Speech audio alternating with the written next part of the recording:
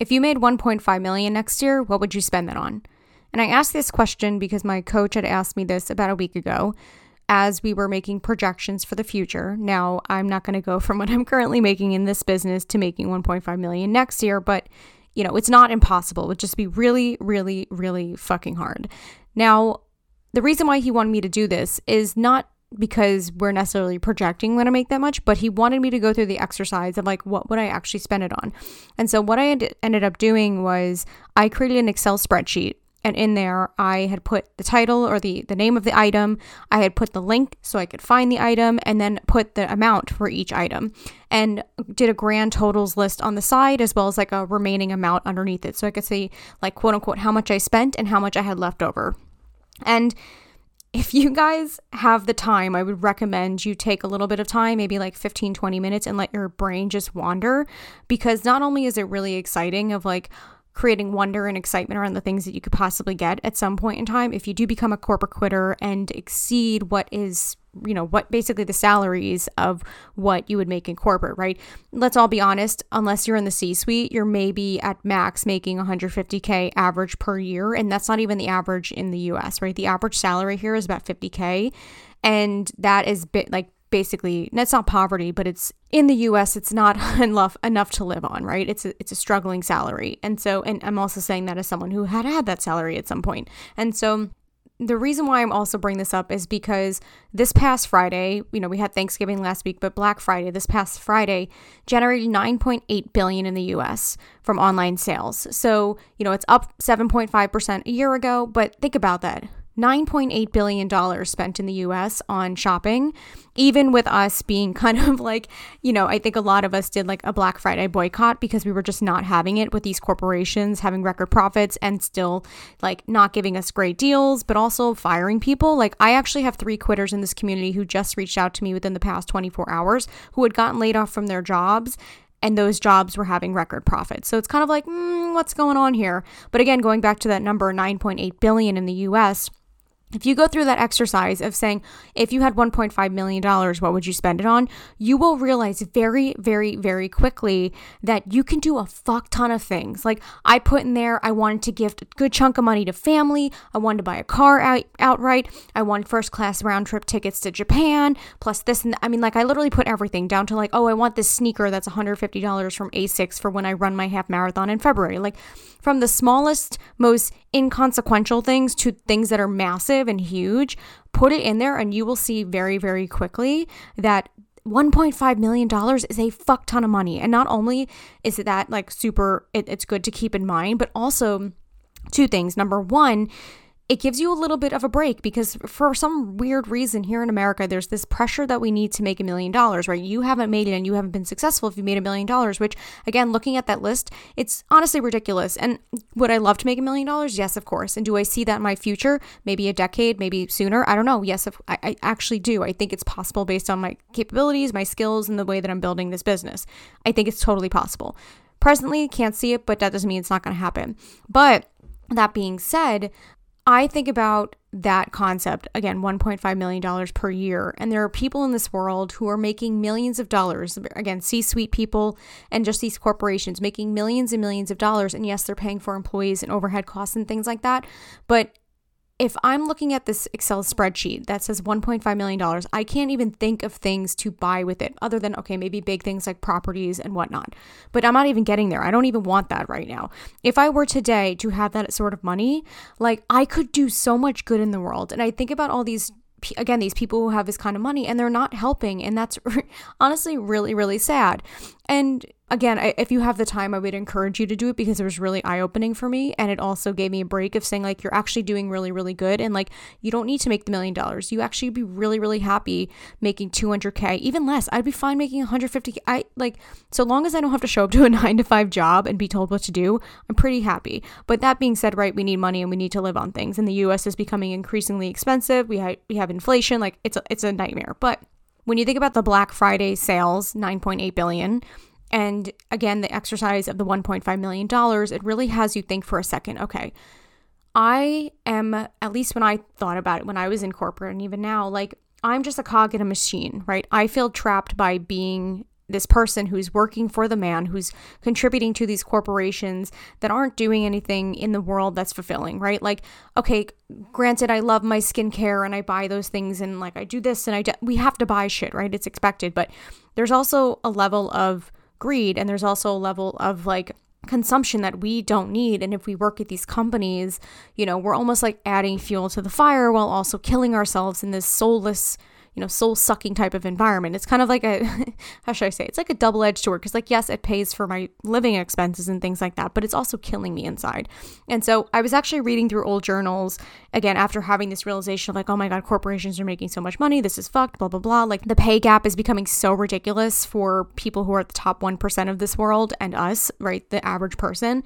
And I was looking through my journal and it's just so crazy how 3 years ago, I was crying before and after my job. Before in the morning, before I went to work, I would cry, put my makeup on, go about my day, and come home and cry through my makeup. And then like have a White Claw. Literally, I was drinking at night to numb myself out, doom scroll, and go to bed. That was like a routine thing that I did for a really long time because I didn't know how to get out of the corporate environment and because like, you're just trapped. You feel trapped. And again, like, I knew in my gut that I was contributing to a system that I didn't believe in anymore. And that I think was the hardest thing. I think it's one thing to deal with shitty bosses.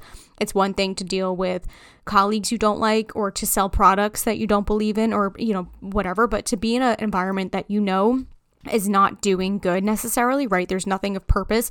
You're not helping in any way societally, right? There's no fulfillment either. Kind of makes you feel like you're getting stabbed in the chest.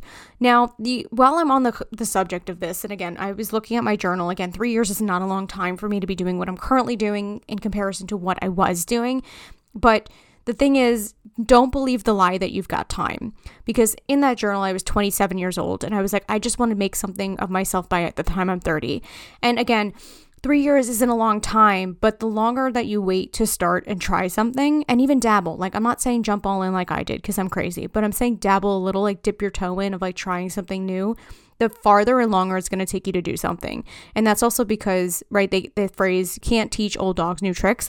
If you get so accustomed to the corporate lifestyle and it becomes really comfortable because you tolerate it just enough that it doesn't kill you, but you're slowly dying. So like one of the things I want you to do, again, like I keep saying, try the $1.5 million exercise, see what happens. But the other thing too is to try reverse goal setting. So one of the things I recently discovered through Dan Koh, who if you don't know him, he's phenomenal. He's one of my favorite people to follow. He's not a regurgitator of bullshit like everyone else. He's so in flow. He just gets shit. He's in his happy place. So he talks about reverse goal setting in the sense of we set goals of like, oh, I want to make this amount of money, or I want to do this thing, or I want to travel here, or I want to get engaged, or like find the person, whatever. But reverse goal setting is actually making goals for the opposite. So instead of saying, oh, I want to make this amount of money, or oh, I want to, let's say, again, an example of like, oh, I want to pay off $10,000 of debt next year. Let's say you want to pay off $10,000 of your student loans. So, right, if you were doing regular goal setting, you would say, I want to pay off $10,000 of my student loans, and you'd put, okay, maybe every quarter I'd pay off $3,000 or 3 point whatever it is, right?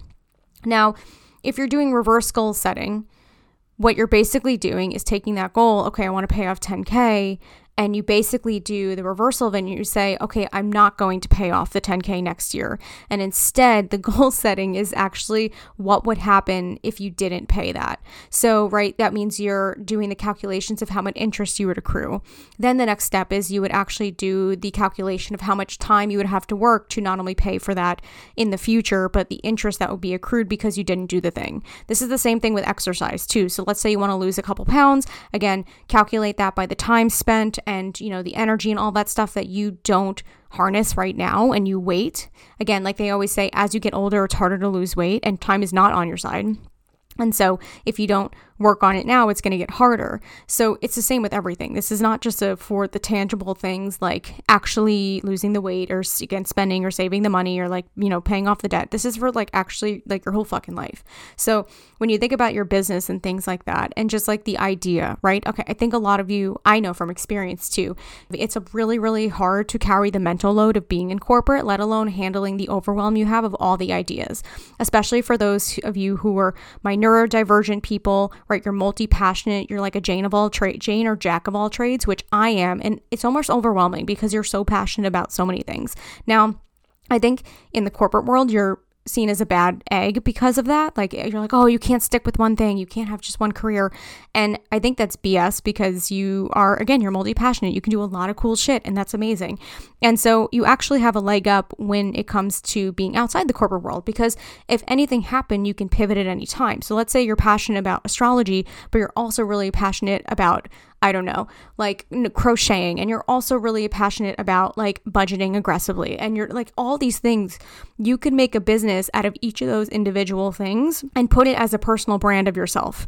So for people who follow me on social or who've been on this journey with me for a while, yes, my brand is Corporate Quitter, but a lot of you know me as the girl who sold feet pics on the internet, who also like does press on nails and has weird art, and who's also like done all these crazy things in the documentary world. Like, there are so many things that I've done that encompass my personal brand that are completely unrelated to Corporate Quitter, but they complement it. So it's the same thing with you and all your different special skills and passions. Now, the thing is, you just got to bundle it up and also make a decision. So the trick here is, yes, I understand you're overwhelmed. I get it. I was there 3 years ago. It's honestly, it is suffocating at times, because the thing is, like, I, as someone who is super indecisive, I thought that being like not making a decision was actually helpful than making a decision and making a mistake, but it's actually the worst thing you could possibly do.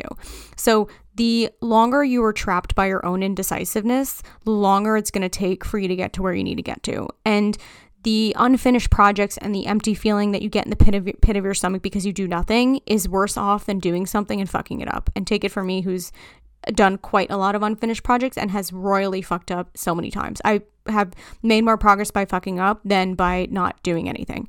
So I am actually in the process of working out something it's a free resource.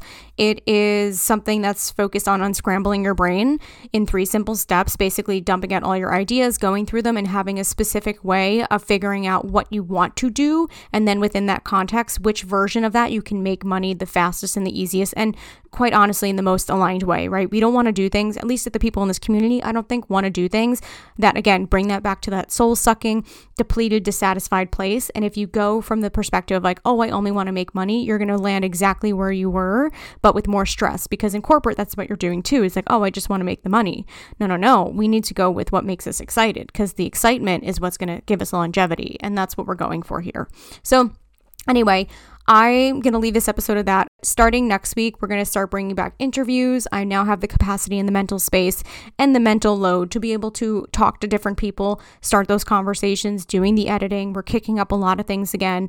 It's a really, really exciting and fruitful time. And again, just a reminder, our Quitter Beta program is starting soon. Tomorrow is the last day that you can lock in your spot, and you'll get an extra one-on-one session with me during the program. If the program is not for you and you prefer something one-on-one, or you don't have time constraints, you don't want to do something for 12 weeks, totally fine. DM me and we can put together something that's perfect for you, your time, and your budget.